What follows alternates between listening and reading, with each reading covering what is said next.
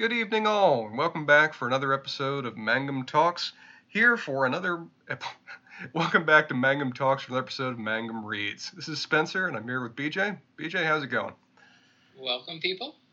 It's going pretty well, and it's really funny that you say that because apparently I'm technologically impaired, and we are now up on iTunes under Mangum Talks.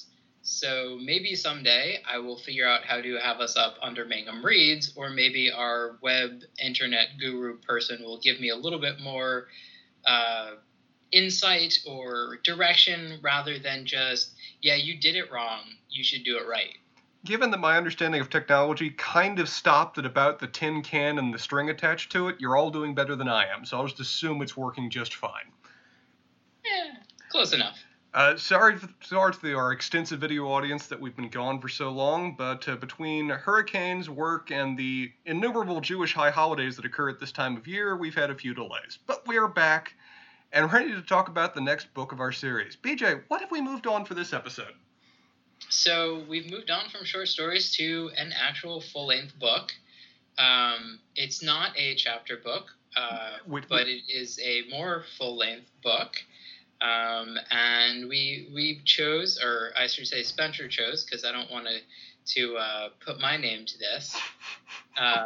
Guards by Terry Pratchett. For reasons that we will discuss.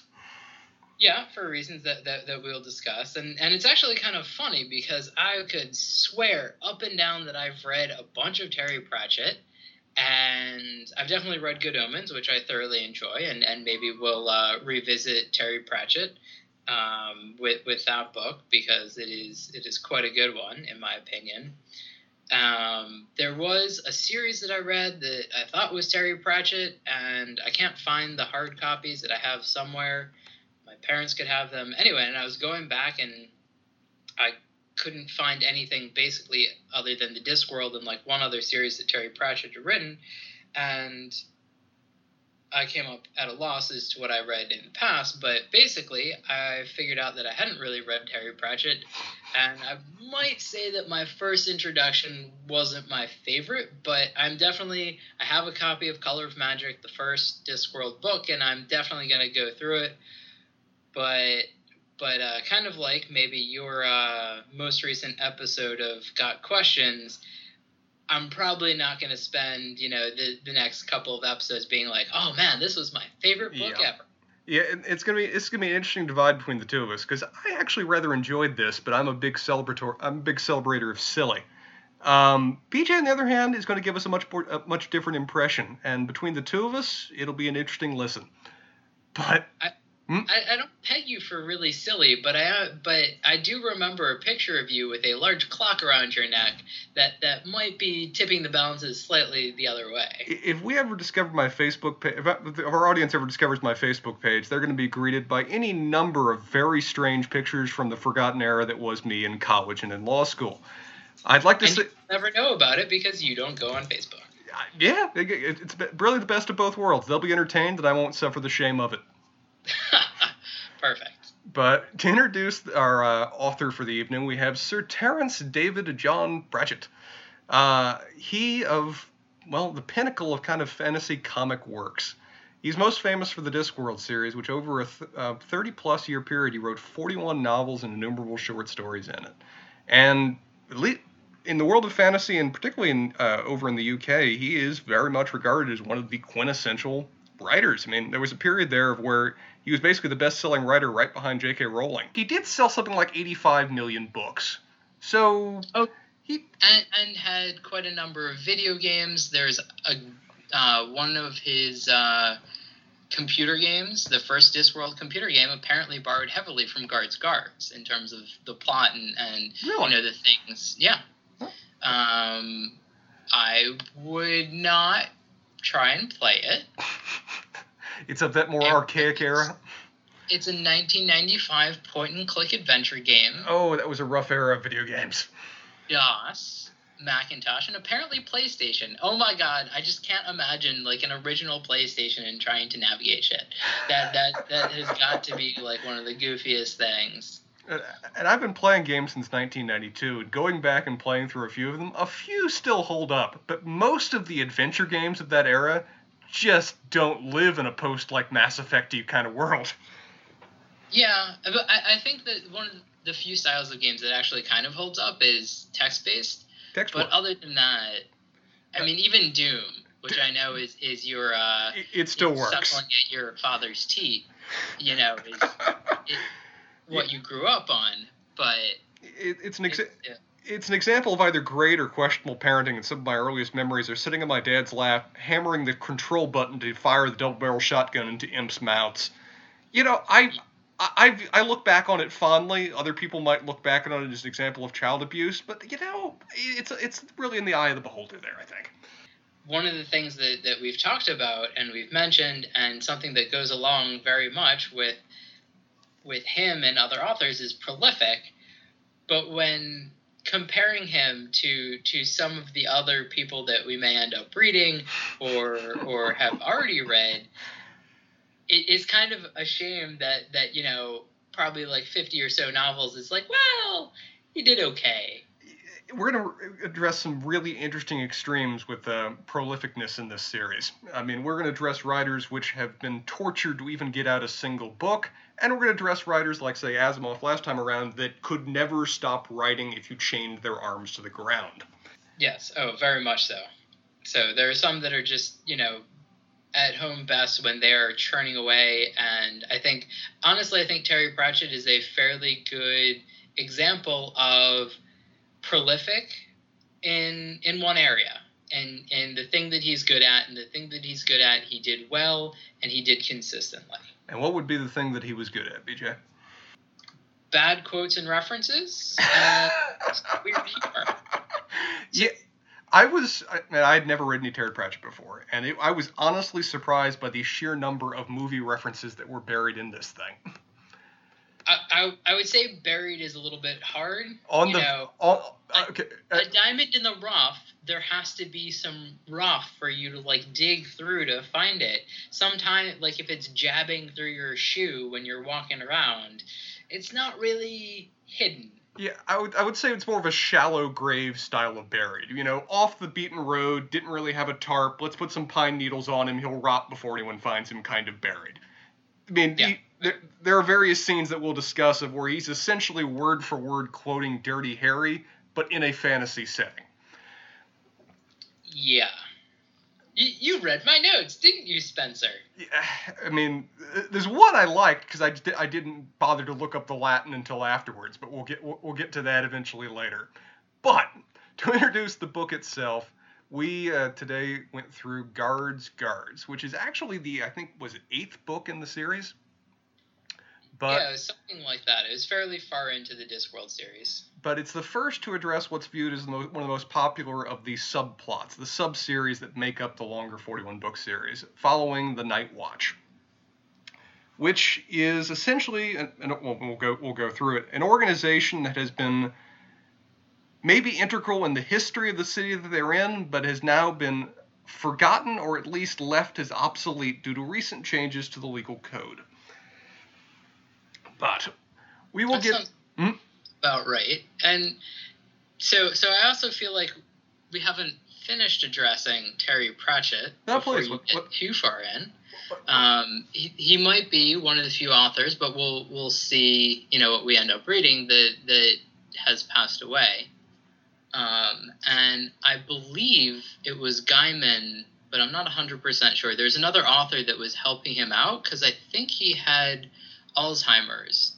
He did. And so, yes, he did. I see it now. And so I think it was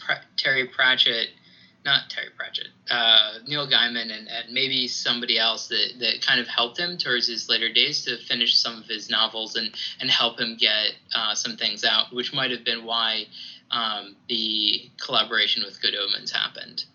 Yeah, it's really rather tragic. I mean, he died at something like I think it was 66 or 67 years old, but it's been suffering from early onset Alzheimer's for several years beforehand, which I'm sure made it very difficult in his last few years to churn out the books that he so much enjoyed writing. Yeah.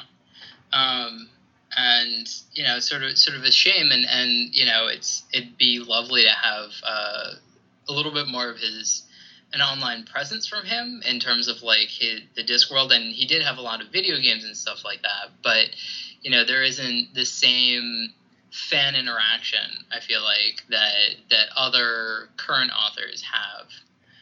And it'd be sort of wonderful to ask him some questions about like his whole Discworld series and things like that. Yeah, I feel like he's in some ways of that generation of fantasy that was just before the recent massive fantasy boom. I mean, he kept on writing through like 2015, but in many ways his heyday he really rose to prominence in the literary field just before the insaneness that is the post-Harry Potter, Game of Thrones kind of world is. Yeah, and it's kind of unfortunate, but that we don't have him around. But we do have the next best thing. Which would be what? Which would be another Terry. Oh, dear Christ, what the hell just happened? The surprises that you guys throw me at 9 o'clock at night on the East Coast. And miracle of miracles, magic of magic, without any delay, without any technical difficulties, by the will of the gods, we have before us another member of our call. How's it going, man? Spencer, how are you, buddy? The prodigal son returns. Sir, it has been too long. That's right, everybody. Lee is on the podcast. BJ erroneously called me Terry earlier. Don't Google Terry. That's not my name. My name is Lee. What's up, everybody? Doing well, though. We were all under the assumption that you despised reading at a kind of mortal level and had pretty much sworn never to participate in this podcast. What changed? Well, I listened to one, and I figure I needed to increase the quality. So I'm here. I'm here for the funnies. I'm here for the entertainment. But no, seriously, I did not read this book. Sorry, BJ. I read 40 Kindle pages of it, and then I read the Wikipedia. So I hope that's okay. I hope I can still participate. Yeah, that is actually perfect, because I was just telling Spencer how you were like, dude, like, I kind of want to get on. I think it'd be a lot of fun. And I was like, all right, cool. Like, let's have you on. Here's the book. And then a day or two later, it's just like, what book did you just fucking choose to read? What is this? This is going to be a very interesting discussion, because Bridget and I adored this. We actually had a lot of fun reading it together as we were preparing for the podcast. So wait, did you like read it to each other, like out loud? Did you read it in like nighttime stories, or were you guys taking different voices, or was it like, all right, Bridget, like, tell me when you're done with the page so I can turn it? I don't know how you guys do your relationships, but a key aspect of ours is, as I'm tucking Bridget in at night, I will read her stories in a variety of voices, and this book was ideal for that purpose. Oh my God, Spencer, you realize this is going to go out in the world. Like, back up with the personal details here. I'm not hiding this. I think this is just a fun thing that we've done. Well, we actually did all of Dunk and Egg this way. Will you read to me if I call you at night, Spencer? If you'd like me to read to you at night, I will summon like these 6 or 7 accents that I can put together to different characters, and I will read to you. Yes, I can guarantee that. Okay, great, but just don't read this book. Okay. Yeah, not this one. So actually, we are right now starting a new podcast. It's called Spencer Reads You to Sleep. I guarantee I will be successful in that regard. Maybe not how we intend it with the title, or possibly. Who knows? No law briefs, though I have no idea how I got that term, because they're anything but. We were talking about guards. We got a little bit off kilter based on the fact that I'm apparently the only one that's going to enjoy talking about it for this particular podcast. But the book itself is, again, the 8th book in the Discworld series, and it was interesting reading it, as BJ and Lee can talk about, in that we kind of jumped right in the middle of the series. It's a recommended starting point because it follows one of the most popular of the sub-series, but catching up to speed was not always easy in knowing, for example, what the hell the Discworld was, or what the city of Ankh-Morpork was. We kind of had to just play catch-up and play along as we went. Yeah, it was an interesting way to go. I guess I've heard a lot about the Discworld before this, so I kind of knew that I was getting into like a fantasy world that was a little bit funky, a little bit, shall we say, humorous. And I guess for me, it fell a little short on the humor. I feel like having read this, and apparently only this, in Terry Pratchett's work so far, and I will make forays into it again, probably, I kind of feel like Terry Pratchett is trying to be as funny as Douglas Adams and just not hitting it.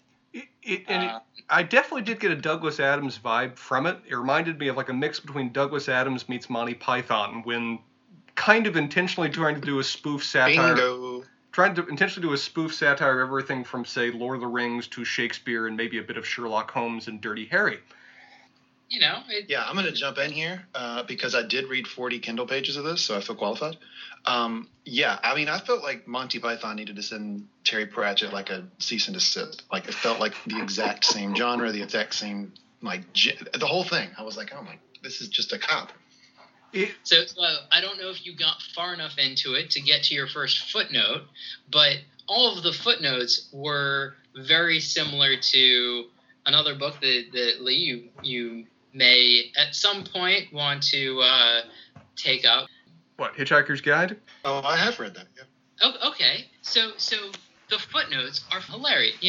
That's what kind of makes the book is his really pithy footnotes that are, you read it at the bottom of the page or whatever, and it's really funny. Here it was, I think it's kind of like this old guy that's sitting in the corner of a bar and, listening in on people's conversations. He's like, it's really funny. And then drops like a two line sentence and everyone's like, all right, well, that was creepy. We'll buy him more beer if he doesn't talk to us anymore. So kind of like what my role is in this podcast? Very, very much so, yes. I mean, I feel like in some ways Douglas Adams, his footnotes and his commentary was on the absurdity of mankind and the universe. Pratchett is more focused on the absurdity of the fantasy setting, of where most of what he's trying to riff, most of what he's trying to satire is the very common fantasy tropes that so many books, particularly Lord of the Rings, are fundamentally based around, that upon any degree of careful reflection don't make much practical sense. Everything from the various descriptions upon which the dwarvish race are built, to how a lost, wayward king could possibly still exist or possibly even still be relevant after thousands of years of genetic dilution. With that narrowed lens, with that narrowed focus, I appreciated what it did. It's an effective spoof of so many of the fantasy tropes upon which the entire genre is built, while at the same time, I thought telling a pretty interesting and funny story. I mean, Spencer? Yeah. Do you like the, I hate to call them B movies, because they're really not up to this quality, but the summer C movies that sort of poke fun at different genres?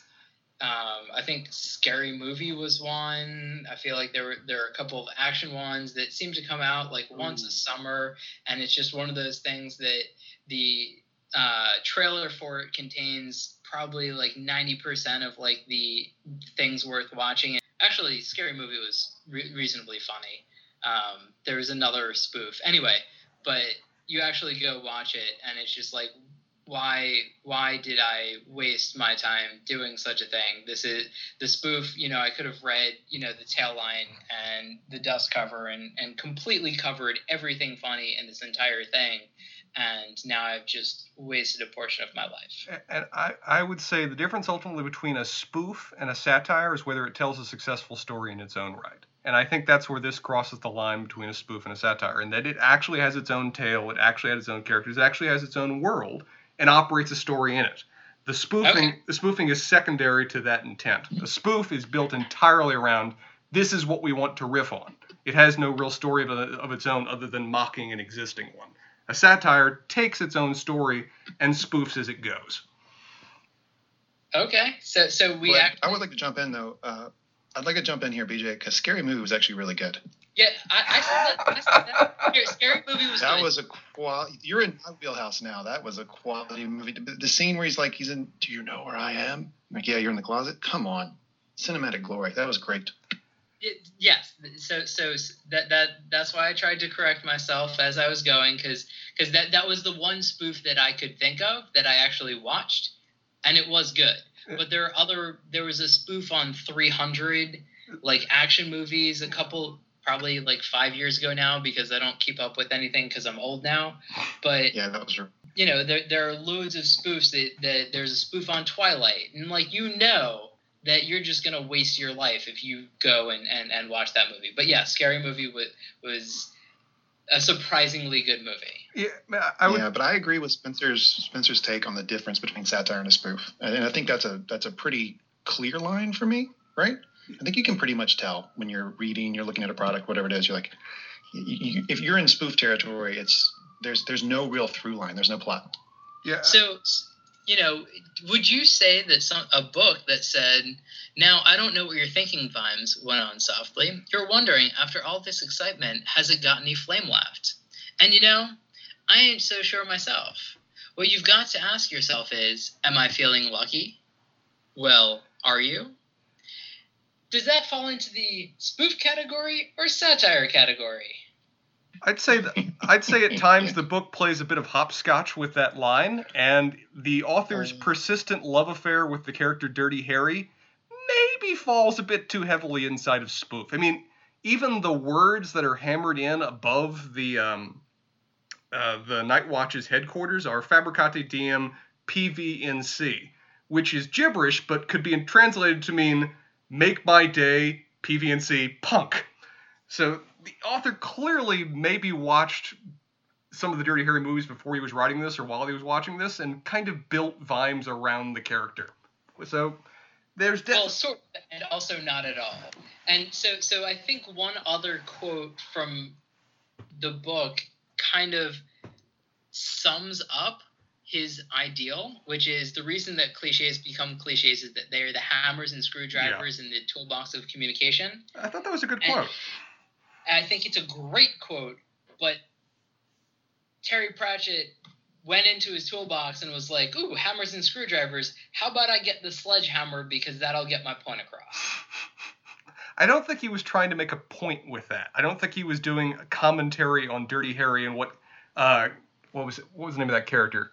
Harry Callaghan, I think was the name of the actual character in those movies. I don't think he was commenting on what role that character as a law enforcement officer would have in a fantasy setting. I think he was just trying to just be silly. Yes, he's just trying to be silly. I guess I agree with that. But the peppering of famous lines and it took me out of the story, honestly. And I can understand that. For me, there's a certain degree to which, as long as the story itself presides. What's up, man? Well, it's funny to me that's what took him out of the story. You made it 40 pages in. You didn't have a story to get into yet. Yeah, it doesn't matter, man. The unreliable narrator, the sort of nutty plot, you're going to be out of it from page 1. Kindle page 1 at that. All right. We originally were planning on doing a plot summary for this episode. Is it still worthwhile to do so, or would you guys prefer to skip on to straight commentary? No. Let's go through the plot. Okay. We'll go through the plot. Yeah, I'll learn something. I'm sure there will be color commentary throughout this as I try to describe it. Can I tell a quick story before you get going? Please. I would just like to point out that I'm like Jordan with the flu game right now, because today... You do not bring your NBA into this podcast, sir. I went to the bathroom today, listeners, and I stood up and threw my back out. So right now I'm pretty much laying on the floor. I can't really move, but I'm still doing this podcast. That just shows my love for you guys. I think it also shows our respective age of when my first thought upon hearing you throw out your back while going to the bathroom is, oh, but for the grace of God, there go I. Okay, so the last thing that went through my head was, I thought I'm the oldest here. What is wrong with you people? You've actually maintained a consistent workout regime for like a decade, though. Yeah, you both know that I'm an athlete guy. I've been a big athlete my whole life, so this is a real surprise to me. It's a real wake-up call. Just those knee injuries and hip injuries have kept you from doing those marathons, so what can you do? And I'd like to say... All right, sorry to derail you, Spencer. No, and I'd also like to say my persistent career of Ultimate Frisbee has not kept me as fit as I would hope for, but, there's still the future. Anyway... Our book built very much around the city of Ankh-Morpork, and some of the original descriptions, original character insights go into that city itself, which, from what we can deduce, is described as the largest city in Discworld, which is built upon a very interesting legal system. BJ, what can you tell us in just brief terms is the law of this city at this present time? Oh, the law of this city? The law of this city is whatever makes it work. The patrician, I believe, of the city basically has made sort of pretty much everything legal, but people are responsible for, things that are in their purvey. So the Thieves Guild is responsible for all the thieving that goes on in the city. And so as long as they keep it sort of within, what the guild deems, or within the guild's control, then it's sort of okay, and it gets taxed and things like that. The Assassin's Guild is the same, and the Beggars Guild is the same, that everything is, within bounds, but hilariously regulated and needs to report to the patrician and make sure that, they're sort of all following the vague rules of having a city that doesn't just completely fall apart. Yeah. And so we've completely gotten rid of essentially all crime, because crime is legal, but within very sort of narrow guidelines. Which is just the ultimate politician way of getting rid of crime. Is that, we've got a crime problem in the city. Let's basically just get rid of the definition of crime, and therefore we have no crime problem anymore. It also kind of reminds me almost like a true capitalist utopia, of where essentially all industry, from crime to assassination to from thievery, assassination, everything in between, is all self-regulated. They have to follow certain set guidelines from above, but otherwise they're tasked with essentially enforcing their set area of industry. If someone assassinates outside the Assassin's Guild is responsible for regulating that and fixing that problem. If someone thieves without permission and against the existing quota, the Thieves Guild wipes them out of the equation. It is, from that perspective, kind of like the ultimate capitalist ideal of industry can just be industry and continue as it will. But the entire system hinges on the patrician himself, Lord Vetinari. Because as he set the system up in a city that was rapidly descending into chaos, he gave them a solution. He gave these industries a way to come out of the darkness, to be able to operate openly, and effectively minimized crime on that basis. As you one point hilariously puts it, the Night's Watch or the City Watch, to reduce crime, have to work harder. The Thieves Guild just has to work less. The trick in this equation, though, is that for them to come out publicly, now Lord Vetinari knows them all by name. He knows their families. He knows where they live. He knows where they go about their days and eat their breakfast. And so, while they are free to operate within the limits he sets, they are very much the limits he sets, and there is no question about who runs the city of Ankh-Morpork. Sure, sort of, but basically the running of Ankh-Morpork is the old English lady over tea that's judging you. So, Spencer, I feel like you have a great love for the patrician, because basically he controls everybody by being super judgy and basically a little old lady that's in everybody's business. And it's like, oh, well, you went over your quotas and that just won't do. Yeah, but when I tutted at you guys, I didn't have the threat of death upon you. Everyone is legitimately afraid of this guy, despite the fact he spends most of the novel sitting around and reading. He clearly is capable of any numbers of violence or threats or intimidation, though we really don't see it actively portrayed. We just see people react in fear of him. I guess. I mean, people sort of are afraid, and I feel like this is one of those things which is very British, which is, when somebody cuts in the queue and everybody looks at them funny, and they're like, oh, I was shamed out of line once I did something that went against the public's desire. And it's like, yeah, well, people looked at him, and I feel like some dude from Florida would just be like, okay, everybody's looking at me, I don't care, I'm some dude from Florida. Interesting. Some dude from Florida. Interesting you chose that state. So I was referencing Florida Man, but it happens to be that Spencer chose, out of all 50 states, his favorite state to be in is Florida. The things I do for love, sir. Baby, don't hurt me no more. But I would offer an alternative that, though, is at one point our main character, Vimes, or arguably our main character of the story, Captain Vimes of the Night Watch, talks about how he's stared down a dragon 3 times in this and doesn't want to have to do it again. 4 if he counts telling Lord Vetinari to shut up. So whatever he has done, mostly off camera, he has successfully intimidated the entire population, while at the same time essentially fostering every single plot that's against him so that he can control its direction. But basically all this background leads to the conclusion that our main characters of this story are indeed an element of the police force, the Night Watch, in a city which has essentially defined crime as no longer existing, or at the very least is self-regulating and controlling. So essentially our main characters have no purpose at all other than to exist for continuity and nostalgia's sake.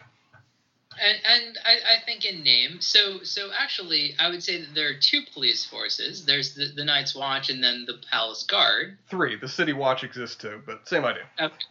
The Day Watch. The Day Watch. Right. So we essentially have 2 groups of characters and then just sort of like essentially random people.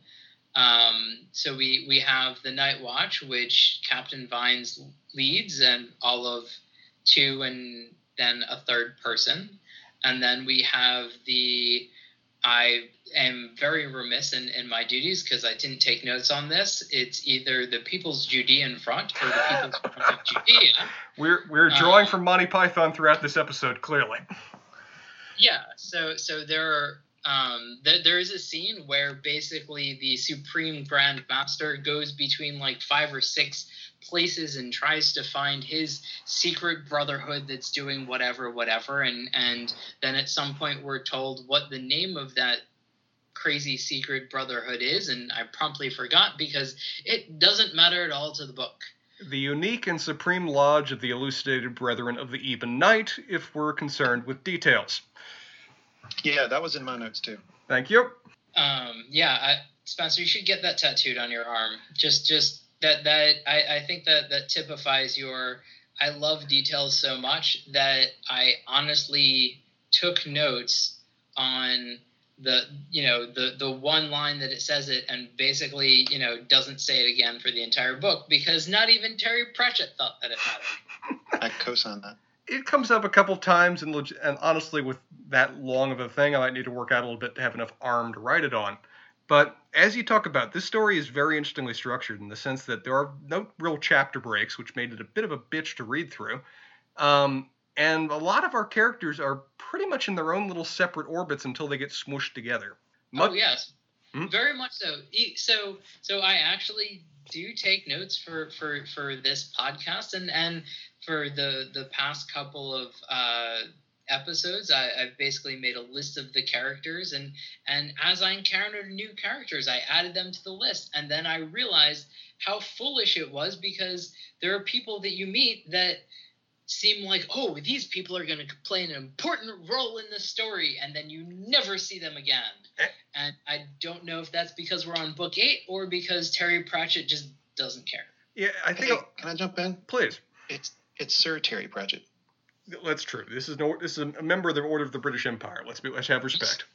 Say what you will about the man. He is a knight. You just want to hear Sir Terry as much as you can. Lee. Well, we've set a bit of the background for what this city is. Again, our main characters have essentially been reduced to irrelevance other than for the sake of appearances, because you can't have a city without a police force, even when the police force has no legal responsibilities other than to walk around at night, say all is well and ring a bell, and if all is not well, to go somewhere else and find where it is well to ring their bell. But and so much so that literally when one of our characters says, all right, what should I do? And he's taken around to be like, all right, this is what you do. You say all is well. And he's like, wait a minute. What if all isn't well? You say all is well because that's our job. It's good to have a job to make a living. There have definitely been days where I felt like I'm just ringing a bell at night.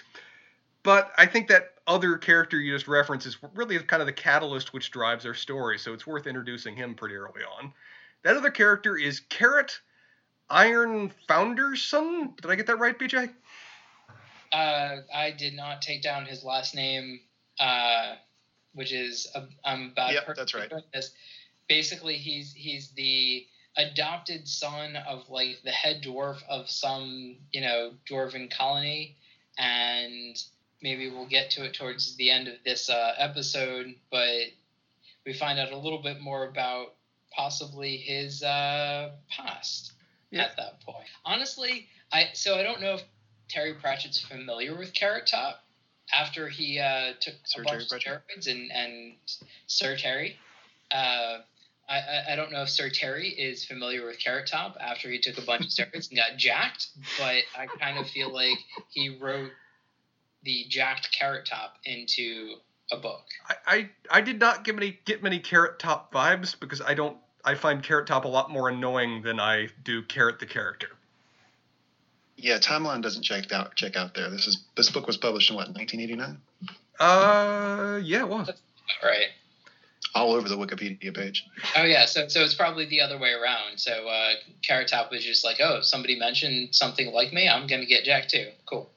Yeah, good call. Carrot himself, as said, is the adopted son of a dwarven family, even dwarven royal family to a certain degree, who, having been raised as a baby, has no concept of himself as being anything other than a dwarf, until the fact that he's 6'6", jacked, and as human as all get out, really becomes impossible to hide anymore. And as well as the fact that he's having a continued flirtation with a overly young dwarf lass in a neighboring mine. Overly young in the sense I think that she was 70, but dwarves age at a different rate than humans do.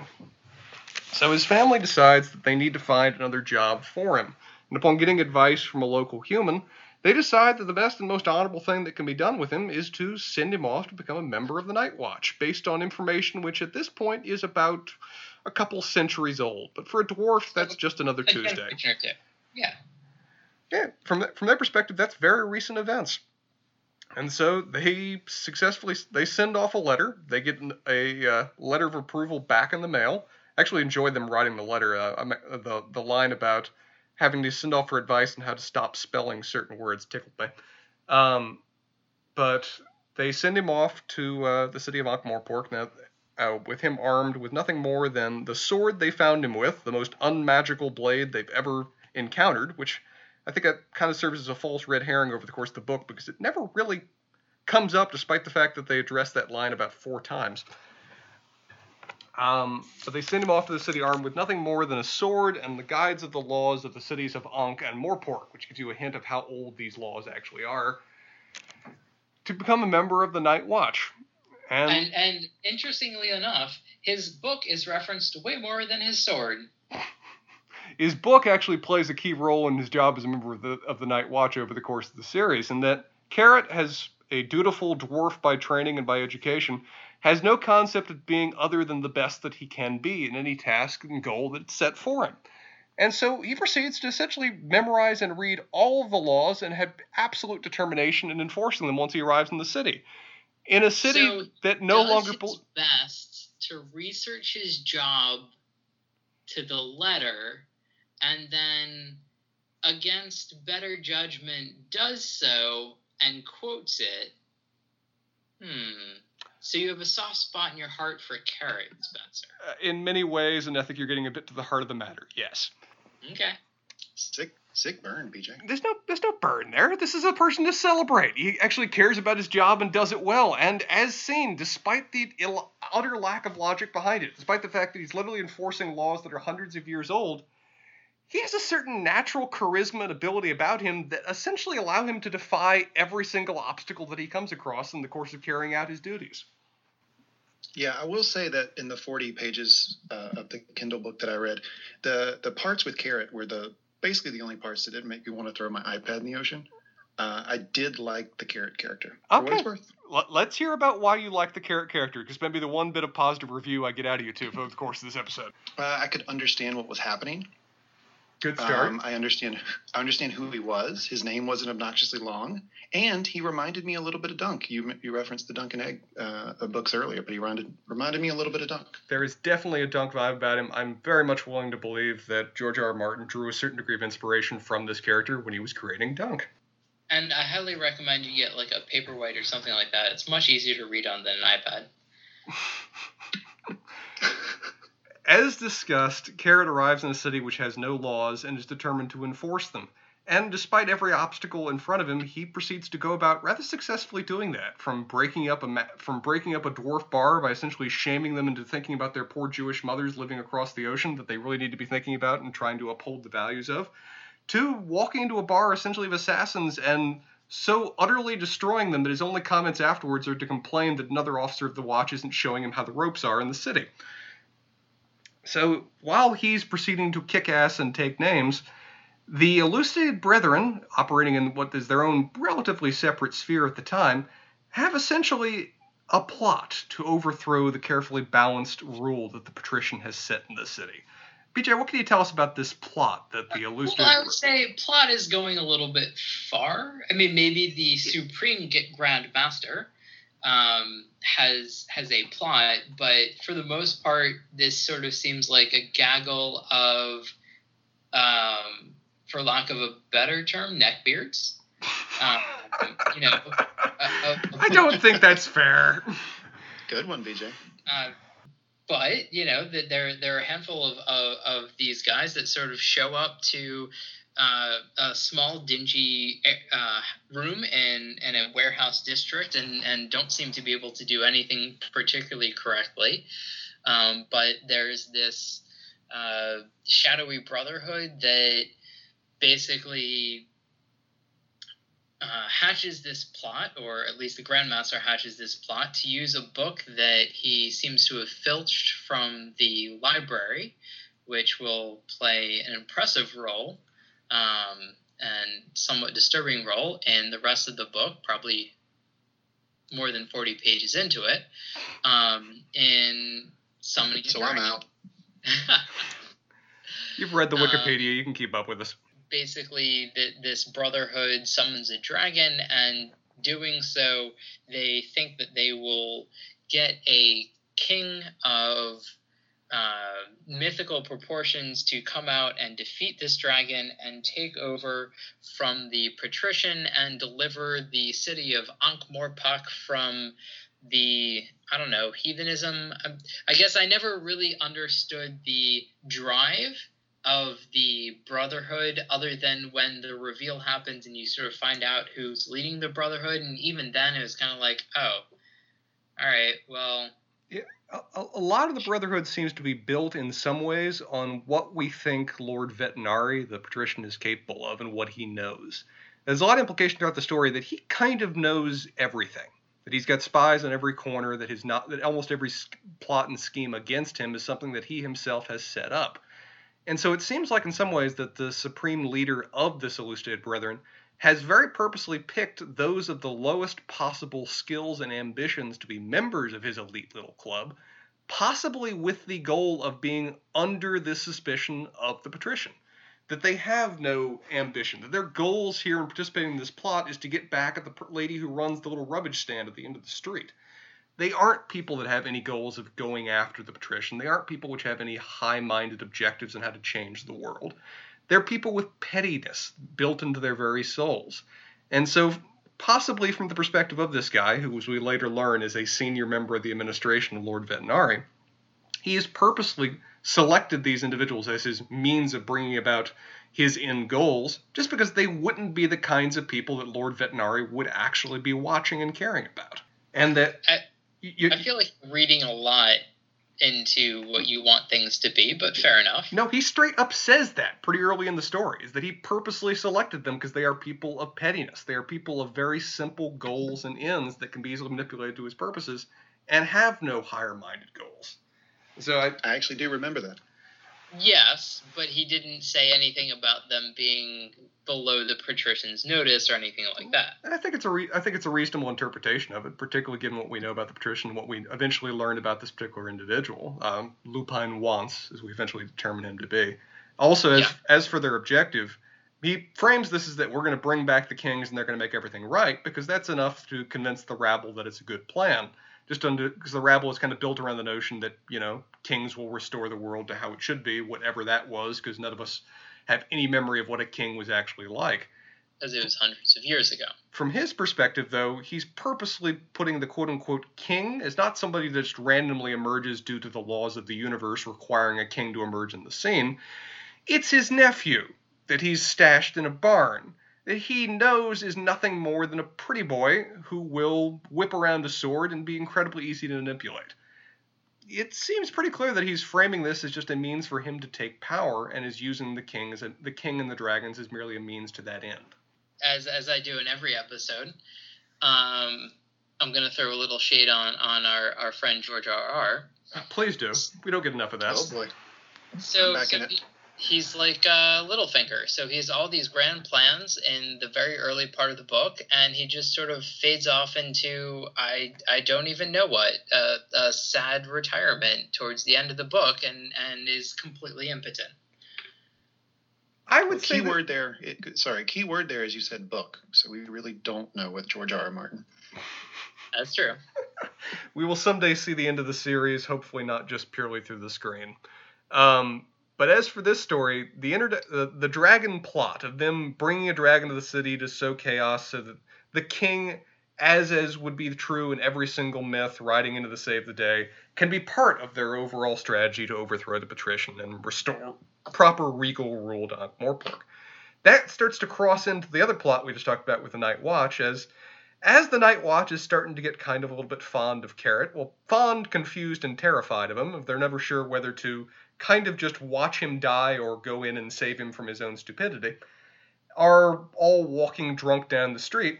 They run into a bit of the aftermath of a dragon, in the sense that the dragon chooses to show up, emerging with the magic that these elucidated brethren have used to bring it out of wherever all the dragons have gone, and obliterate all the assassins which have been stalking the Night Watch as they drunkenly stumbled down the wrong street. This imminent and direct exposure to a possible dragon kind of stills our main character out of what has been a depressed, drunken stupor for much of the last maybe decade that he's been in the Night Watch. It seems like pretty much all of his life, and I think it's around here that one of the early lines that I picked up on, and I shook my head, and I was a little disappointed, honestly, because this was another of his, I'm going to take a line from a movie that everybody knows, which was, of all the cities in all the world, it could have flown into mine, and it's flown into mine. Yeah, again, Casablanca. The number of Casablanca lines, the number of Dirty Harry lines are high. Those seem to be his two favorite ones to he references throughout the story. They're good movies. They are good movies.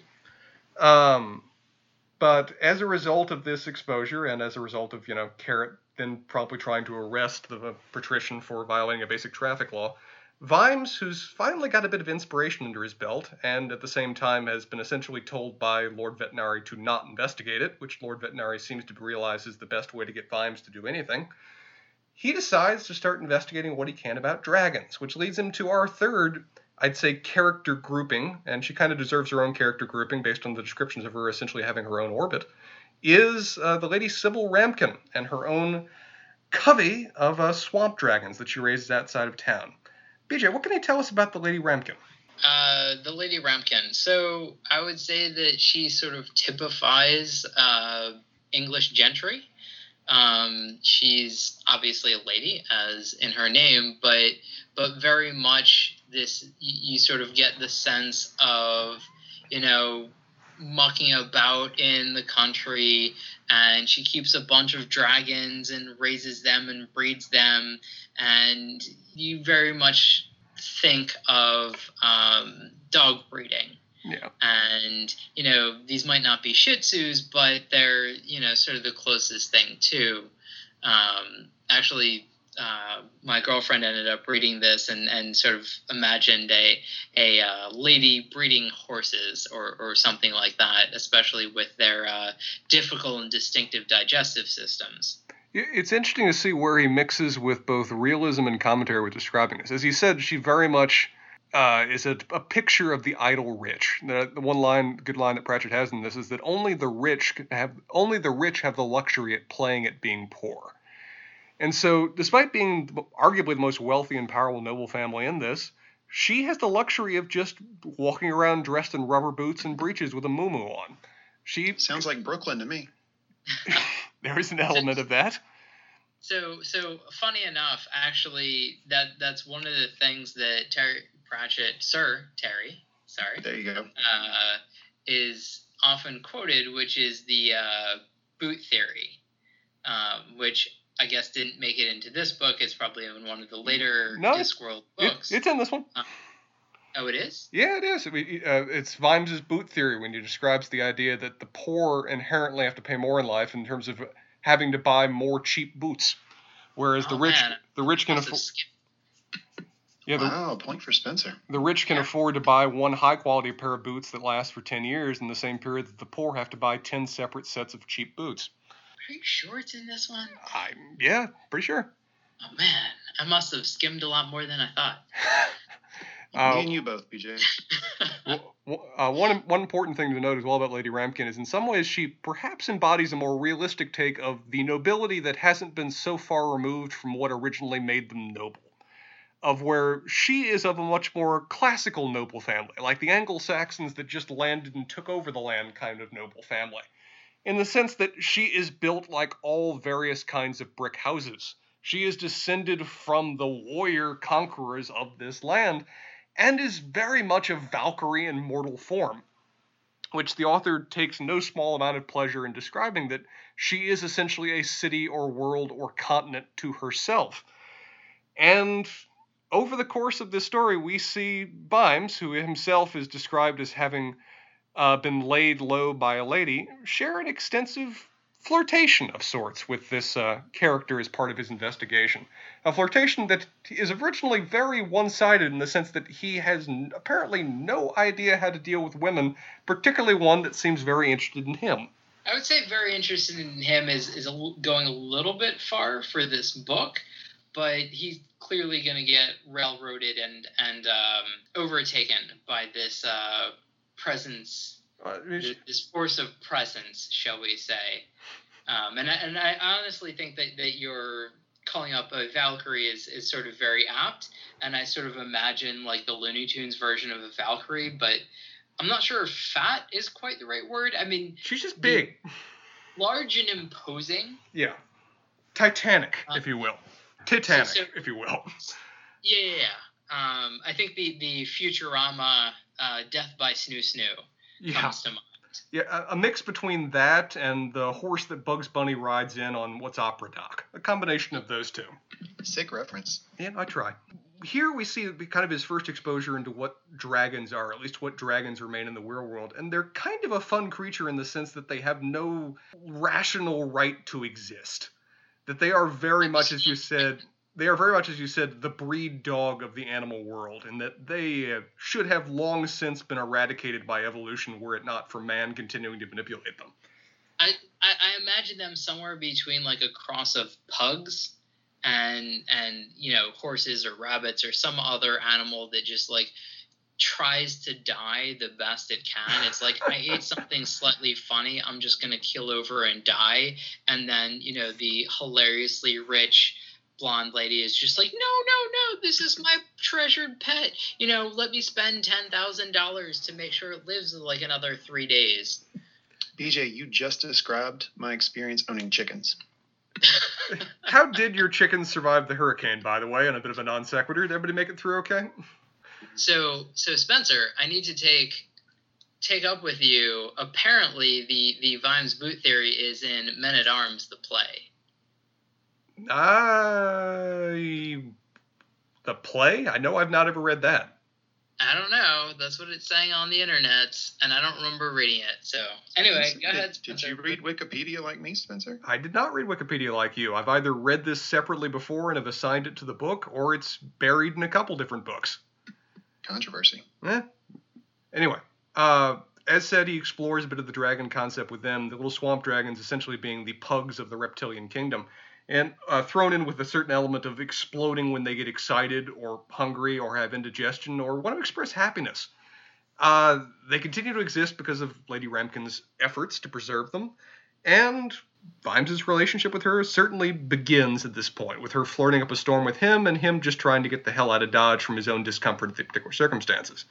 I think railroaded would be the appropriate term for I think he eventually develops a certain degree of admiration for her. I think in many ways, the opening lines of the book from Vimes are him describing the city as a woman and being laid low by it. And the closing lines of Vimes are him talking about describing her as a city unto herself and him offering his first bit of return of affection towards her. So I thought that was an interesting tying of the book together from the first moment we met him to the last moment. The scheme on the part of the Elucidated Brethren rapidly starts to achieve a certain measure of success in the sense that there is very little that one can do about a dragon when it shows up to make mischief. And so when the dragon arrives in the central square and when their kingly figure arrives to do battle with it, and when upon a certain waving of the sword makes the dragon go away, the people of Ankh-Morpork, who are a very predictable sort and very prone to rally behind the first thing that waves around a pretty sword, promptly, without much fuss, put Lord Vetinari in his own dungeons and put a new king on the throne. That a roughly accurate description, BJ? Yeah, I think that's about right. Other than we've skipped over a little bit, which is the dragon, at least at this point, is basically the Supreme Grand Master Lupin Wands, and he's basically creating a little terror for the city to rise up and basically call for the end of Dragon terrorizing the city, and that's sort of how he's getting the city to rebel against the patrician. Right. It's worth noting that the way they've done this is that they stole a book from the Unseen University or something along those lines. The Unseen University, the library, and from under. Go ahead. Yeah, from under the nose of the sleeping librarian, who is definitely not in any way or any shape and form a monkey. He is an orangutan and very proud of it. Was at one point a man, but seemingly everyone has just come around to the terms of the fact that he now communicates through Ook and is the best librarian that money could ever afford, and is capable of apparently transitioning between different dimensions in the course of carrying out his duties, but we'll get to that. Yes, and he says Eek a couple of times. And, True. But yes, he spends a lot of time on rooftops and sort of swinging through areas of the library, and we sort of have yet another perspective. And I know Lee was not super happy with the jumping around of perspective, but essentially we have the librarian, Captain Vimes, Carrot. I believe the patrician briefly when he's in his cell, yeah. And a bit of Wants even. We get a little bit of Lupin Wants at various moments too. Yeah, and the lady as well. I would say that Vimes, along with each member of the Night Watch, we definitely get some perspective from Colwyn to a certain degree as well too, the sergeant of the Night Watch. And so not only do we have an unreliable narrator, but we don't have a consistent narrator. Yeah, it's hard to say clearly who would you say is the main character of the story. I guess it would be Vimes. Most seems to revolve around him to a certain degree, but a lot of these guys have their own orbits, so it's hard to say that there's any really clear one linking point other than there is a dragon in the city and here's how everyone responds to it. The plot, I would say essentially sparse as it is told by enough points of view that it fills up an entire novel. Indeed. And as said, returning to the dragon itself, they're conjuring a dragon essentially into the city through whatever incantation this book is responsible for, which doesn't appear to require as much holy mumbling as the various members of this unseen brethren elucidated brethren would like to do, but mostly just requires saying a few key words and digesting magical objects, so as to kind of break the barrier between this world and wherever it is exactly the dragons went when the magic went with them. Yes, the dragon dimension. Yeah, sounds pretty familiar, Spencer. Yes, to a certain degree, doesn't it? Bear in mind, this came out first. But as said, their plot comes to a certain degree of fruition. The nephew of Lupin Wants, the Supreme Grand Master, successfully takes the throne. Lord Vetinari, with nothing more than a smile and not a bit of fuss, calmly is escorted away and locked in his own dungeons. And a new king sits the throne, despite there being very little history of kings or anybody really having... Several people raise practical questions about why is essentially the coronation already planned? Why do they already have all the banners printed? Why is the City Watch already informed about where the parade route's going to occur? But what do the banners look like? How do we make them? Yeah. All of the nitty-gritty details that just sort of seem to show up in movies, and you sort of sometimes question them, and they actually do here. Yeah, and a few people do raise the practical question about, okay, this is, an exiled king, the descendant of long generations of royalty. They've been gone like 1,000 years. Aren't we all basically about the same amount of kingliness based on that degree of genetic dilution? But Spencer, did you know that tarts, that watery tarts distributing swords is not a useful form of government? He basically straight up quotes that line at one point in this, as the elucidated brethren are talking among themselves. So I think the other thing that we briefly maybe mentioned, but that Lupin wants is essentially taking control of this dragon up until the point that his nephew does take over. And then apparently Lupin wants didn't chose to draw much from the fact that about the back half of the dragon summoning book had been burned to a crisp, as the librarian kind of notes with just utter disdain, that dragons, particularly the noble dragons that Lady Sybil Ram can tell us a bit about, are not creatures that you tame, are not creatures that just bow to your will. They are kind of in many ways will animated. And so upon given a connection back into our world and essentially a portal to English magic upon which to sustain themselves through the university, this noble dragon has decided that it's kind of been manipulated enough and is going to make its own impression upon the world.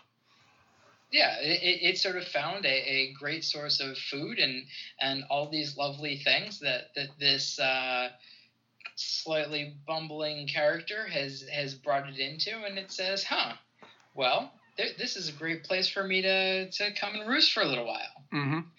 And so it does. I must have read these these handful of pages one right after the other, but it was just, it sort of seemed that right as the nephew of the Grand Master took over as king, pretty much immediately, yeah. Right after that, this dragon goes, oh, hey, there's all kinds of cool stuff that I want to eat over here and sustain myself. I'm going to come right in. And right after the coronation ceremony for this nephew, the dragon flies in, and the nephew sort of goes, oh, crap, that's a dragon, and now the dragon's king. Yeah, and I love the utter lack of transition about it. The book makes a good deal of the fact that Captain Vimes is very much proud of his city, is very much wanting to serve his people, but is continually frustrated by the fact that they are the most sheepy of all individuals he's ever had to deal with. Because pretty much their response is, okay, the patrician's overthrown, there's a king now, great, long live the king. Okay, the king's been literally eaten by a dragon, and the dragon's now sitting on a throne of gold that it's kind of piled for himself. Okay, Dragon King? King Dragon? I don't know. Dragon Queen. Coronation. It's fine. Yay, new ruler. Honestly, he keeps the trains running on time. He's got a wonderful foreign policy plan. I love that conversation actually happens in real time with Vimes watching, as he sees them go through the logical puzzles of, we could never put up with a dragon. Honestly, and then like 5 minutes later, you know what? Dragon King isn't so bad. I think we can get behind this. I really kind of like his policy for dealing with Chinese trade issues. Yeah, it's great, Ooh. Look at you, Spencer. I try. Current events. Dragon. Okay, so we have a dragon on the throne. Yeah, so we have this dragon, and it. One of the things that I do have to give Sir Terry Pratchett credit Good for work. is that he really does sort of capture a little bit of the human essence, and he has Captain Vimes just like, oh, but what about sacrificing a virgin to the dragon? Don't they eat virgin women? And the people will rise up, and sort of everyone else is like, yeah, well, if you're not the virgin that it wants to eat, like, what do you really care? Yeah. What the fuck? Yes. Not that kind of eat. Not that kind of eat. We're having a different conversation here. Okay, I'm good. Yeah, it's Sergeant. I think it was Sergeant Cohen that kind of tries to rally the people around this, and he kind of gets them on board, at least in theory, or at least gets a couple of them on board who have an overabundance of daughters, and so a statistical probability of suffering more than others. And then the dragon just shows up and solves the problem by just killing everybody who shows any degree of disdain. And then the conversation practically kind of stops once you again deal with the practical fact that, okay, the Night Watch has successfully deduced what the problem is. Between the librarian and them, they know essentially who's causing it, but there's a dragon now, and other than trying to find a way to shoot it in the vulnerables, there's not much we can really do about this. Yeah, it's as some might say, the elephant in the room. Yeah, and while this is all going on, Vimes is thrown out of the Night Watch by Once. He continues to investigate on his own. Most of the Night Watch is kind of left to their own affairs as trying to deduce a way of dealing with this dragony problem. While at the same time, throughout this story, a particular little swamp dragon by the name of Errol has also become a bit of his own perspective character. As we see Errol, a very mutated, malformed swamp dragon, even among the standards of swamp dragons, spend a large portion of this story eating the oddest of things and appearing increasingly sick. He's the most brachycephalic of the pugs of the dragons, and he seems to take a liking to Captain Vimes, and so the lovely lady, probably a little bit taken with Captain Vimes, gifts him this specimen of swamp dragon, and he becomes the mascot of the Night's Watch and makes himself at home in the barracks of the Night's Watch, and as Spencer said, starts eating sort of everything that is laying around, like a kettle or the stove that keeps them warm, or whatever else isn't nailed down, and probably the nails too. And as we deduce, he starts to get a bit peckish about what he's choosing. He starts to only seem to eat things that are highly flammable. He starts eating all of their wood. He starts eating all of their lamp oil. He starts eating all of their grease and polish and anything else that has a certain degree of explosiveness attached to it. Which we don't really get why he's doing that, other than we've heard before from Lady Sybil Ramkin that these creatures, as a key part of surviving the fact that essentially they've got little explosive chemical factories in their guts, are capable of changing around their digestive systems at will to suit their environment and needs, particularly with respect to dueling other dragons. And so, and sometimes sort of just die in the meantime. Or die. Dying is the most common into that equation. Right. There are these hyper-evolved animals that adapt to their environment unless they die because of they're trying to adapt their environment. Yeah, the book makes a point, I think I say at one point, that essentially they've gone extinct in the wild and kind of just persist in noble lady collections, as one would expect with a creature that mostly spends its life dueling other dragons by seeing who explodes first, and then kind of just explodes in their own excitement after they've won the duel. I feel like the comparison with the Chihuahua is kind of impressively on point. Oh, yeah. A Chihuahua, it would be a much more entertaining Chihuahua if it essentially, leaked acid and farted fire. But, that'd probably be, as seen in this book, rather hard to manage. But a lot of this is building to a certain degree of climax. If we're at one point in the story, we've got the Lady Sybil Ramkin has been taken prisoner, despite showing off the berserker that she is when need be, to be essentially the virgin sacrifice to the dragon. As the new Dragon King has essentially set new policy in place, which... What was that, Lee? So what the fuck? This story's gotten weird. There's a Chihuahua shitting acid. And virgins are getting eaten by dragons. It's going to get remarkably weird here, even weirder here in a moment. But she... Well, yeah, because you couldn't tell it coming from a mile away that we only have 8 or 10 characters that we've named. So who's our noble virgin? Yeah, because the dragon demands virgins of a certain degree of quality and pedigree. It has to do with the taste, of course. And she, being the most noble equivalent to a princess in the entire city, is promptly selected.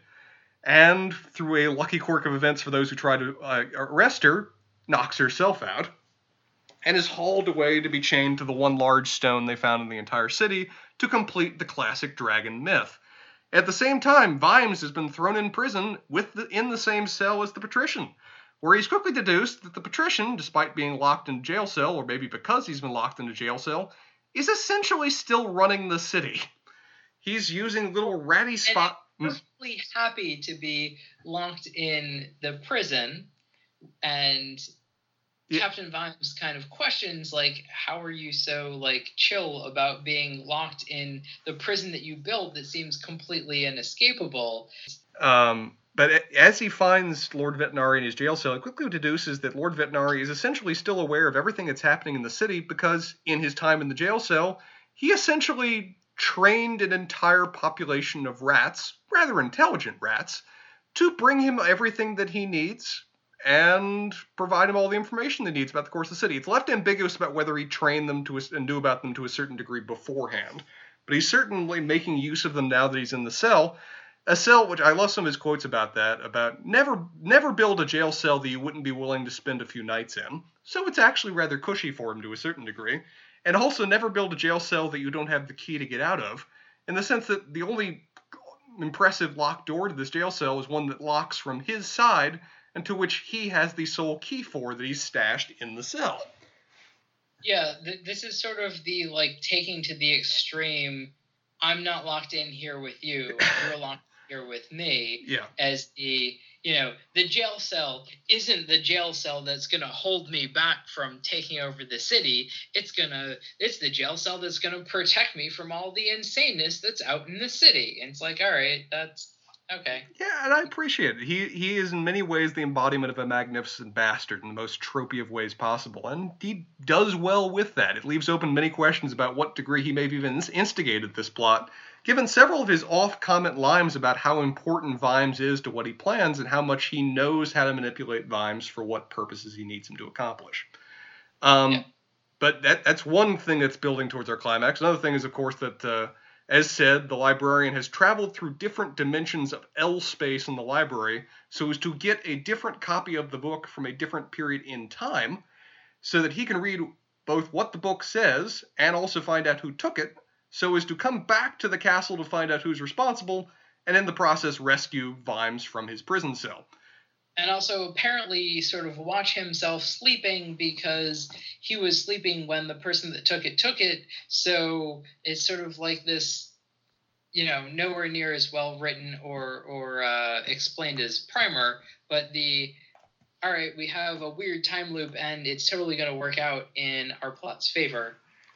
But I do like that essentially there are 3 rules among the librarians. Silence. Books must be returned no later than the last date shown, and do not meddle with the nature of causality. And honestly, first and third are kind of optional. But at least at this time, he decides not to mess with causality as he goes about his duties. But that kind of does 2 of our various stories that are heading for a climax. The third is the number the Night's Watch have been kind of left on their own, given that Vimes has been fired and thrown in prison and everything else. And so essentially they decide that they are going to try to take down this dragon to the best of their abilities to fulfill their duty to the city, which the best plan... And sort of keep up all of their other duties, as it were, which essentially seems to be that, the 2 other Night's Watch members, which we haven't quite mentioned yet, which are Nabi and Colin, and honest to God, like, his naming of characters frustrates me a little bit. It's like the old man in the corner. I'm going to call one of my characters Penis, and the other one Poop Shoot. It's great. Yes, go on. And so they sort of seem to be like, all right, well, I guess we're sort of thrust in a position of power, so what does Captain Vimes even do? I guess we'll try and keep up whatever he does. Oh God, this dwarf carrot dude is trying to actually impose some law that we have no idea about. And there's some different elements to it. I think it's a little bit unfair to describe either of them as being 2 static or one note of characters. They have a certain degree of depth to them. I mean, as we said, we actually see a certain degree of perspective through Colin himself. And as we see at the end of the book, he's actually one of the few people that deduces who Carrot actually is. That's true. So we do get a perspective of the characters, and we'll discuss that, the characters a little bit later more episode. Later episode. But, very much we have sort of the Night's Watch sort of trying to soldier on, as it were, without their captain at their helm. Mm-hmm. And they sort of try and continue in his search for who the dragon is, what the dragon is, and overthrowing the dragon. And they eventually decide that one of the best things that they can do is get on the roof of the Night Watch headquarters, arm themselves with a bow, led by Cullen, who apparently was quite a longbowman in his youth, and hit the dragon in whatever its vulnerables might be as it's flying slowly over. Because they make a good point of the fact. So wait. You say vulnerables like we don't know what it's trying to say. Well, they don't know what it's trying to say because they quickly deduce they've got no idea what a dragon's vulnerables are. Yes. Okay. So Sir Terry Pratchett spends many paragraphs trying to describe the vulnerables and doing his best not to say we're going to shoot it in the balls. Which, admittedly, sounds like you shoot the dragon in the dick. That's what it sounds like to me. Admittedly, if you're trying to deal with a scaly opponent, you do want to aim for some weakness along those lines. I mean, if you go to Tolkien, he said the underbelly of the dragon was the weak spot. Perhaps he just wasn't being specific enough about what part of the underbelly you actually want to aim for. It is hitting a trope upon a trope about universally the underside of the dragon is described as the weak spot. Let's just focus on the weak spot within the weak spot. Though once they are up on the roof realizing this, they do quickly realize that they have no idea exactly what the vulnerables upon a dragon look like. And I'm pronouncing it vulnerables because they continually spell it with two O's for some reason.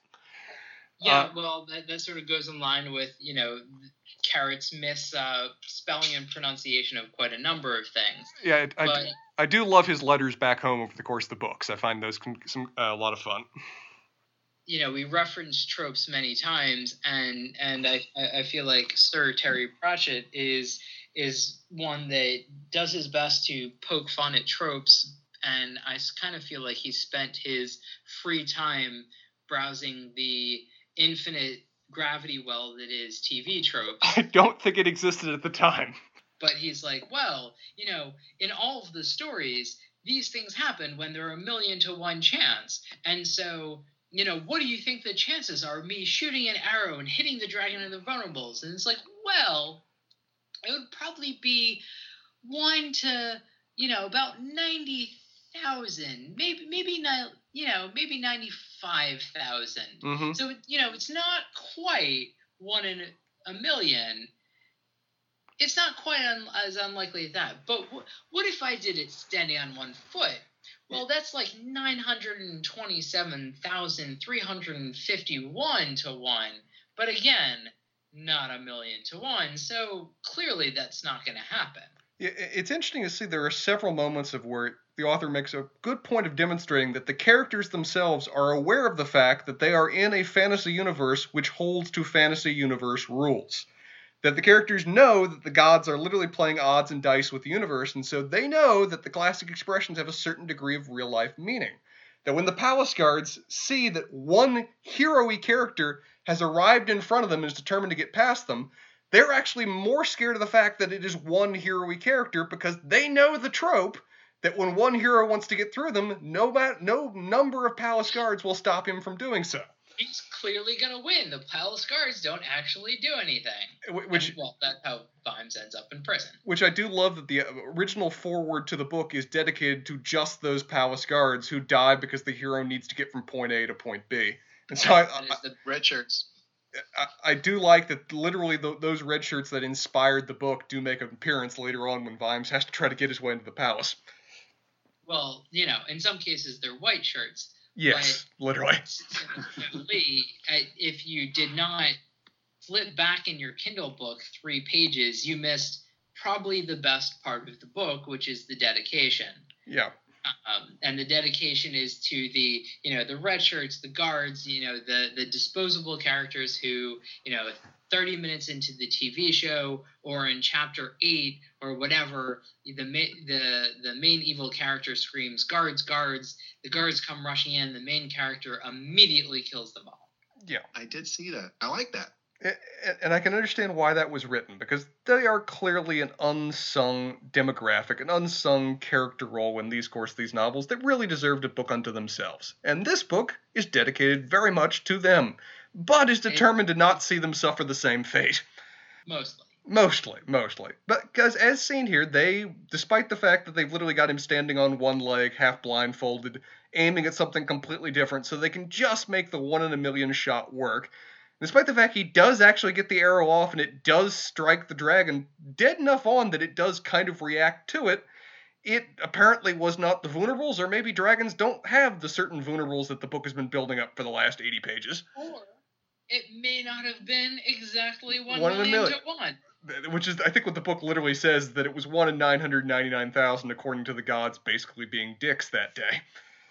Yes.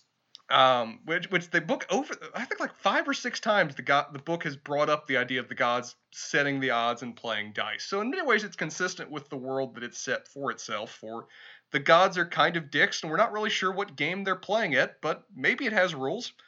And maybe it's they. But as a result of what they did, all kind of comes together at the same time. Vimes has been freed from his dungeon cell. He runs to the aid of Lady Sybil Ramkin, which, again, wait.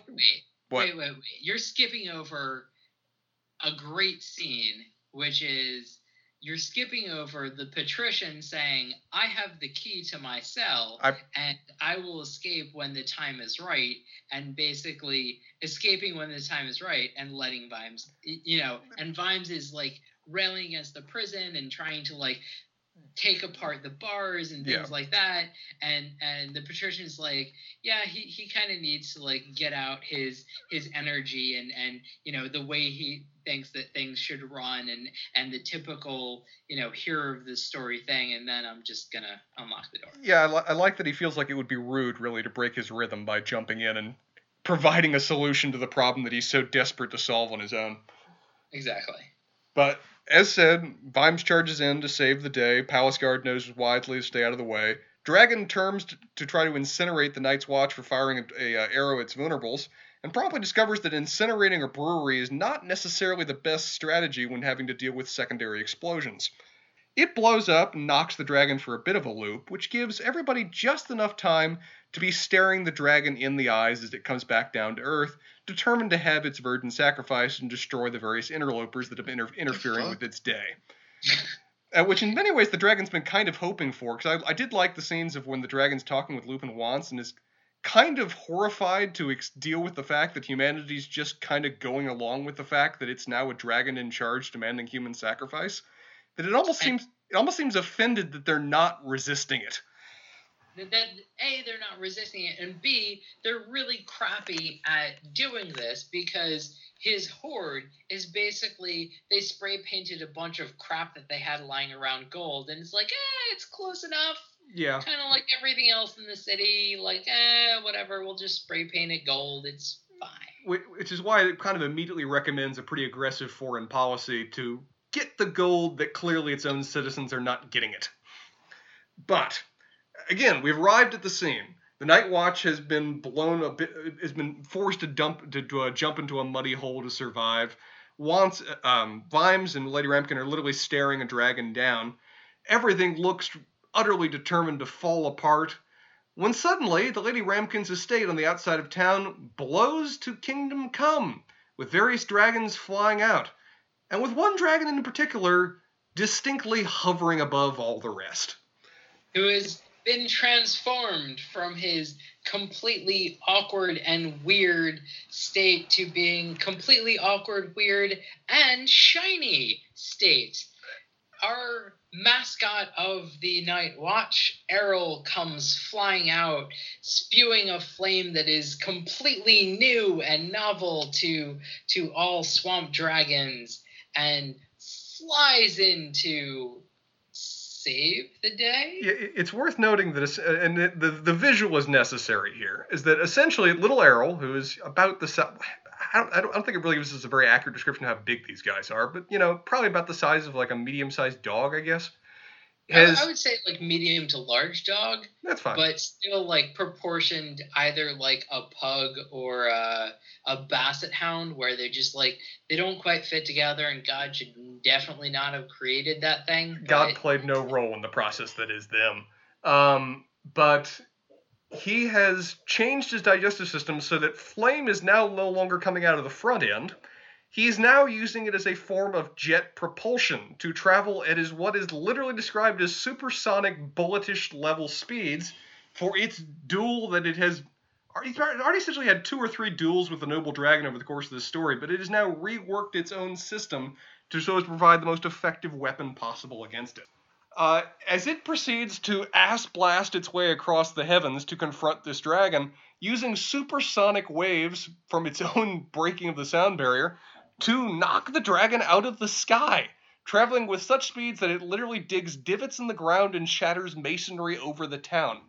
Yeah, I feel like this is sort of like reminiscent of a lot of Marvel movies where the savior and the hero just causes hilarious amounts of damage all over the place.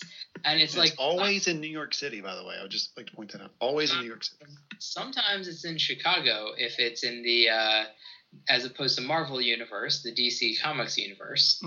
Fair point.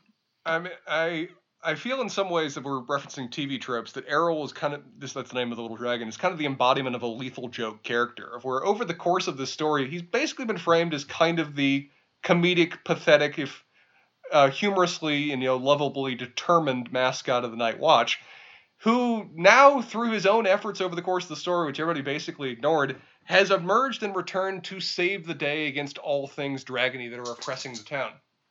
Yeah, but he's returned to save the day by farting up a storm. Yes, and it's beautiful. It's a visual that tickled me, is seeing this dragon, again, fart its way across the heavens to victory, as it rather successfully knocks the noble dragon out of the sky from not having the slightest clue about what to deal about this overly plucky little dragon that is determined to bring it down.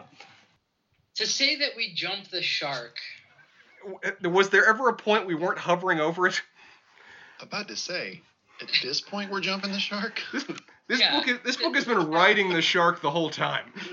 Yeah, I feel like, this is going a little bit far to say at this point we're jumping the shark, but it's sort of at this point where whatever semblance of trope story we have shifts a little bit to instead of the underdog, the underpug, and sort of disgracefully not really dragon-like thing that we have in Swamp Dragons, sort of trying to save the day, it is revealed to us that the dragon that has taken over Ankh-Morpork and is ruling, it's a female dragon. Well, and Errol... Just to reference one point beforehand, when Errol knocks it to the ground, of course, Carrot, being a law-abiding officer of the Night Watch, goes over to arrest it and then defend it from anyone that tries to harass his prisoner. Yes, because it has destroyed property of the city or something along those lines, and he wants to write it a ticket. As is his wont, he reads out all of its crimes against it, which are hilariously detailed to the point that even he agrees to speed them up. See, I think this might be why you really like this book, among a handful of other reasons, but in particular, the somewhat main character in the trope genre reads from a book of obscure and no longer relevant laws in great detail. I have Westlaw. I'm up to date on current laws, thank you. Sounds on brand. But as you were saying, we deduce. So our main pug character is male, mm-hmm. and our noble dragon is female, mm-hmm. and there are sort of side-eye skew references towards a courtship appearing on the books instead of... Not even side-eye. The last line of the book is actually basically quoting Blade Runner. This is a courtship that the author has intended between this mismatched pair. Essentially, that their battle in the heavens was a ritual mating dance. Well, damn, some Blade Runner fans here. Woo, we try. This is a book that merits reading through the lines of best quotes from movies before you read it, because as said, he is fond of tropes and quotes from other material. Lee, you're not a Blade Runner fan? I am, but Spencer just told me this is a book that requires reading before you read it, so I'm out. It merits some of that.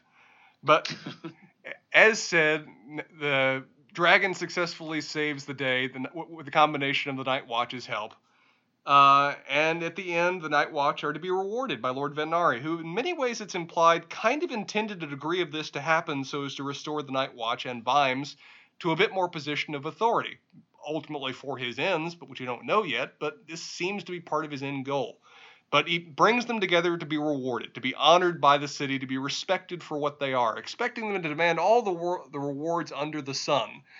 And the Night Watch, to Vimes's utter joy and humor, defies him in that regard.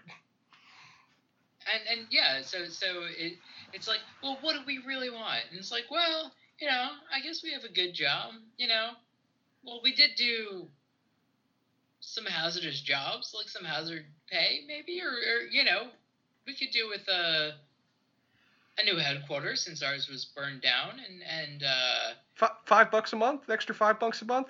That's reasonable, right? No less than four. No less than four. Yeah. Well, that's going a little far.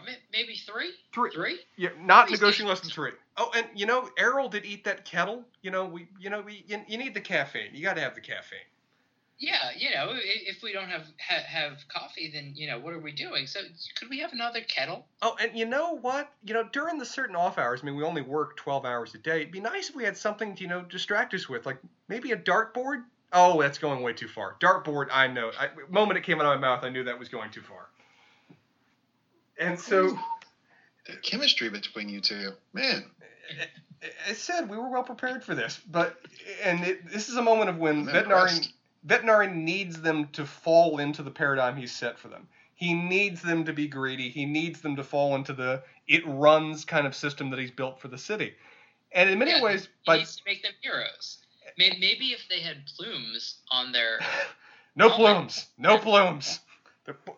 Vimes has made a very big deal about how plumes are not acceptable anywhere near his Night Watch. But by being individuals who are of either a mix of limited ambitions or more interest in duty in their jobs than in the good graces of the world, I think mostly just limited ambitions, they tickle Vimes to his core, of where they defy the stereotypes that the city of Ankh-Morpork has trumpeted previously over the course of this tale, and defy what Vetinari has kind of built up and expected for them, maybe throughout the entire story, if you buy into him, this all being part of a Vetinari plot. Yeah, and he doesn't get to crown them as heroes or anything else because they just don't step up to it for various reasons among the Night's Watch characters. And then for, I think there's effectively two other endings, of where other ending is Lady Sybil and Vimes, of where he, despite pretty effectively alienating himself from her earlier in the story of when she kind of rejects her offer of help and support after he's been fired, goes to her, and it's strongly implied kind of agrees to the romance that she's been proposing over the course of the story. Yeah, and I thought it was very funny. So, as I mentioned previously, my girlfriend read the book in anticipation of our episode, and you should have brought her on. Well, she said, "Oh, I'm going to submit some questions," and I was probably too lazy to actually check if she did before we started. Next episode. Yeah. We'll totally address any episode. So that's hilarious, BJ. But yet you patched me in, and I didn't even read the thing. Priorities. You asked beforehand. Anyway, so what was the hilarious? So she was just like, oh, it was so wonderful that they got together in the end, and she was flirting with him and he was flirting with her, and it's like, I skimmed that. Sorry, dear. I could have really used her on this podcast. It would have been nice to have a little bit of base of support for somebody who apparently liked it. Okay, the last ending I would effectively say is kind of one that's been implied over the course of the books. is what role Carrot may play in the future of this city, and his role was essentially the hero the city had come to it when it needed it. It just never realized it. He was the king that was supposed to rise up and defeat the dragon, and he's talking to the Scion. They often talk about it. Nabi? What? Yeah, the Scion they've often been predicting would show up when they needed it. But yeah, he's talking with Nabi and Colin. And he's like, oh yeah, well, I have this birthmark that's in the shape of a crown. Does that mean anything? Like, I've always had it. Like, it's kind of weird. Which they've referenced over the course of all of this, that the king, based on stereotype and myth, would have some noticeable signs, would have some kind of birthmark, which everyone's poo-pooed as just being unrealistic myth. And a mythical sword, and he'd be tall and hero-like. and naturally charismatic. People would just want to follow him. To the credit of Colin, who has demonstrated himself as being a bit of a multifaceted character over the course of these books, he pretty clearly deduces that, oh shit, we may actually have the king among us. And then kind of realizes that Carrot doesn't want it, and so just kind of keeps it to himself. I like how you say books like we've read more than one, and honest to God, it feels like we've read more than one with this one. But well, hold on, BJ. Maybe he has. He knows the boot theory, right? I have not read more than one book.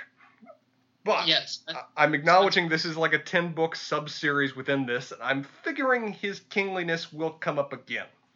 As much drudgery as I deal with in an average day, as much dark literature or movies seem to be the norm nowadays, having something that was legitimately focused on humor, was legitimately focused on satire, while at the same time building some characters characters in a world I actually found interesting and curious to see where they go, was a very joyous thing for me in my day-to-day life. This is not going to be in my top 10 reams of literature, but for a pleasure read that actually focuses on humor and does so in a successful manner, I enjoyed it. I'm actually intrigued to read Men at Arms next to see where these characters go and see where the story goes with them. I actually have a couple of other books that I would recommend perhaps in place that I've read a lot of the series and I'm curious what you will find of them, and I guess this also speaks to me a little bit. So there's a series called the Myth series that I read when I was younger and thoroughly enjoyed, and I've sort of reread in the past, and I wonder if I would have liked this book 10, 15 years ago or 20 years ago more. And it's just because I'm older and just didn't want to read something that was basically just poking fun at tropes and a little bit irreverent and sort of, hey, guys, do you recognize this reference?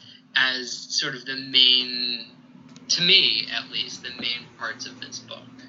If we're going to describe things in terms of tropes, I think there's a line between Narm and Narm Charm, and I felt this crossed it for me, but clearly not for you.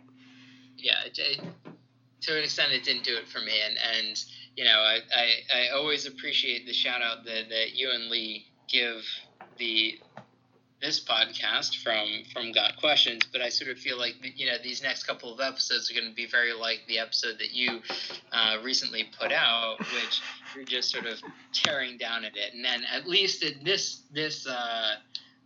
these episodes, we're going to have one person that is, I actually do like this. So points and thank counterpoints. you, Spencer, for being the light in this tunnel. I'm happy to serve as the light in your world, sir. Lee, for your 40 pages, are you in any way inclined to keep reading, or are you effectively done with Discworld for the noticeable future? Discworld, that means the world is flat, right? It does. Okay, checks out. Yeah, no, I'm done. I don't like it. I like listening to you guys talk about it, but I'm not going to read the book. So, but I do think I added a lot of value here, so I'm glad I joined. You served as our lodestone throughout this, and we appreciated you for it. And we're looking forward to what will hopefully be another episode of GOT Questions come, Saturday? Sunday? GOT Got Questions podcast, recording on Saturday, yes. All right. Well, very good. And I think we have probably one or two more episodes of dealing with guards. We have... assuming I can make you suffer through it, otherwise we can move on. Oh, I to an extent glory in tearing down things that I do have an appreciation for, but as with I think most of the books that we're going to deal with in the short stories previously, we're going to do plot, characters, and world building. Mm. And I think, honest to God, the world building episode is going to be the best ever because neither of us really know anything about we know the world nothing that at all. we're in, and we jumped in the middle, have no idea anything about it.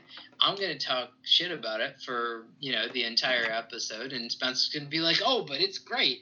So tune in for those two, and hopefully... That's one I want to join. I want to join that one, PJ. I'll make sure you're in that one. It will be about 80% me trying to theorize while BJ makes fun of me for even attempting it. So that will be fun. I do recommend everyone tune into that. We're probably going to be completely off base for the entire thing, and that's what's going to make it great. The last bit is probably I'm suggesting Spencer read a book that I read quite a while ago, if he can find it, which is The Two Faces of Tomorrow by James Hogan. And hopefully you can read it by the time we finish Guards episodes, and we'll then delve into that. If not, we'll probably have a couple of short stories or a different book if he can't find it on the various Amazon or Overdrive or whatever he uses to read things to his lover at night, and we'll go from there. I think we have a plan, and to our also dedicated listeners, I encourage you to post all of your comments, questions, or outright abuse based on us tearing into what was your favorite work of literature. We're happy to listen to them and happy to comment on them in the next episode. Go to mangumtalks.com, upper right-hand corner, contact us. That's how you submit your questions. I think listener is more appropriate there rather than multiple. And you can find us on iTunes, and someday I'll figure out how to post it under Mangum Reads as opposed to Mangum Talks. And we have a subreddit dedicated to all the stuff that we put out. The subreddit is Mangum Talks, and you can find both Got Questions and Mangum Reads and anything that we put out in the future. And thanks for joining us. Thank you all. Until next thanks week. Everybody. Spencer. Read me to sleep. Sounds lovely. Thanks, everybody. Till next time. Have a good night.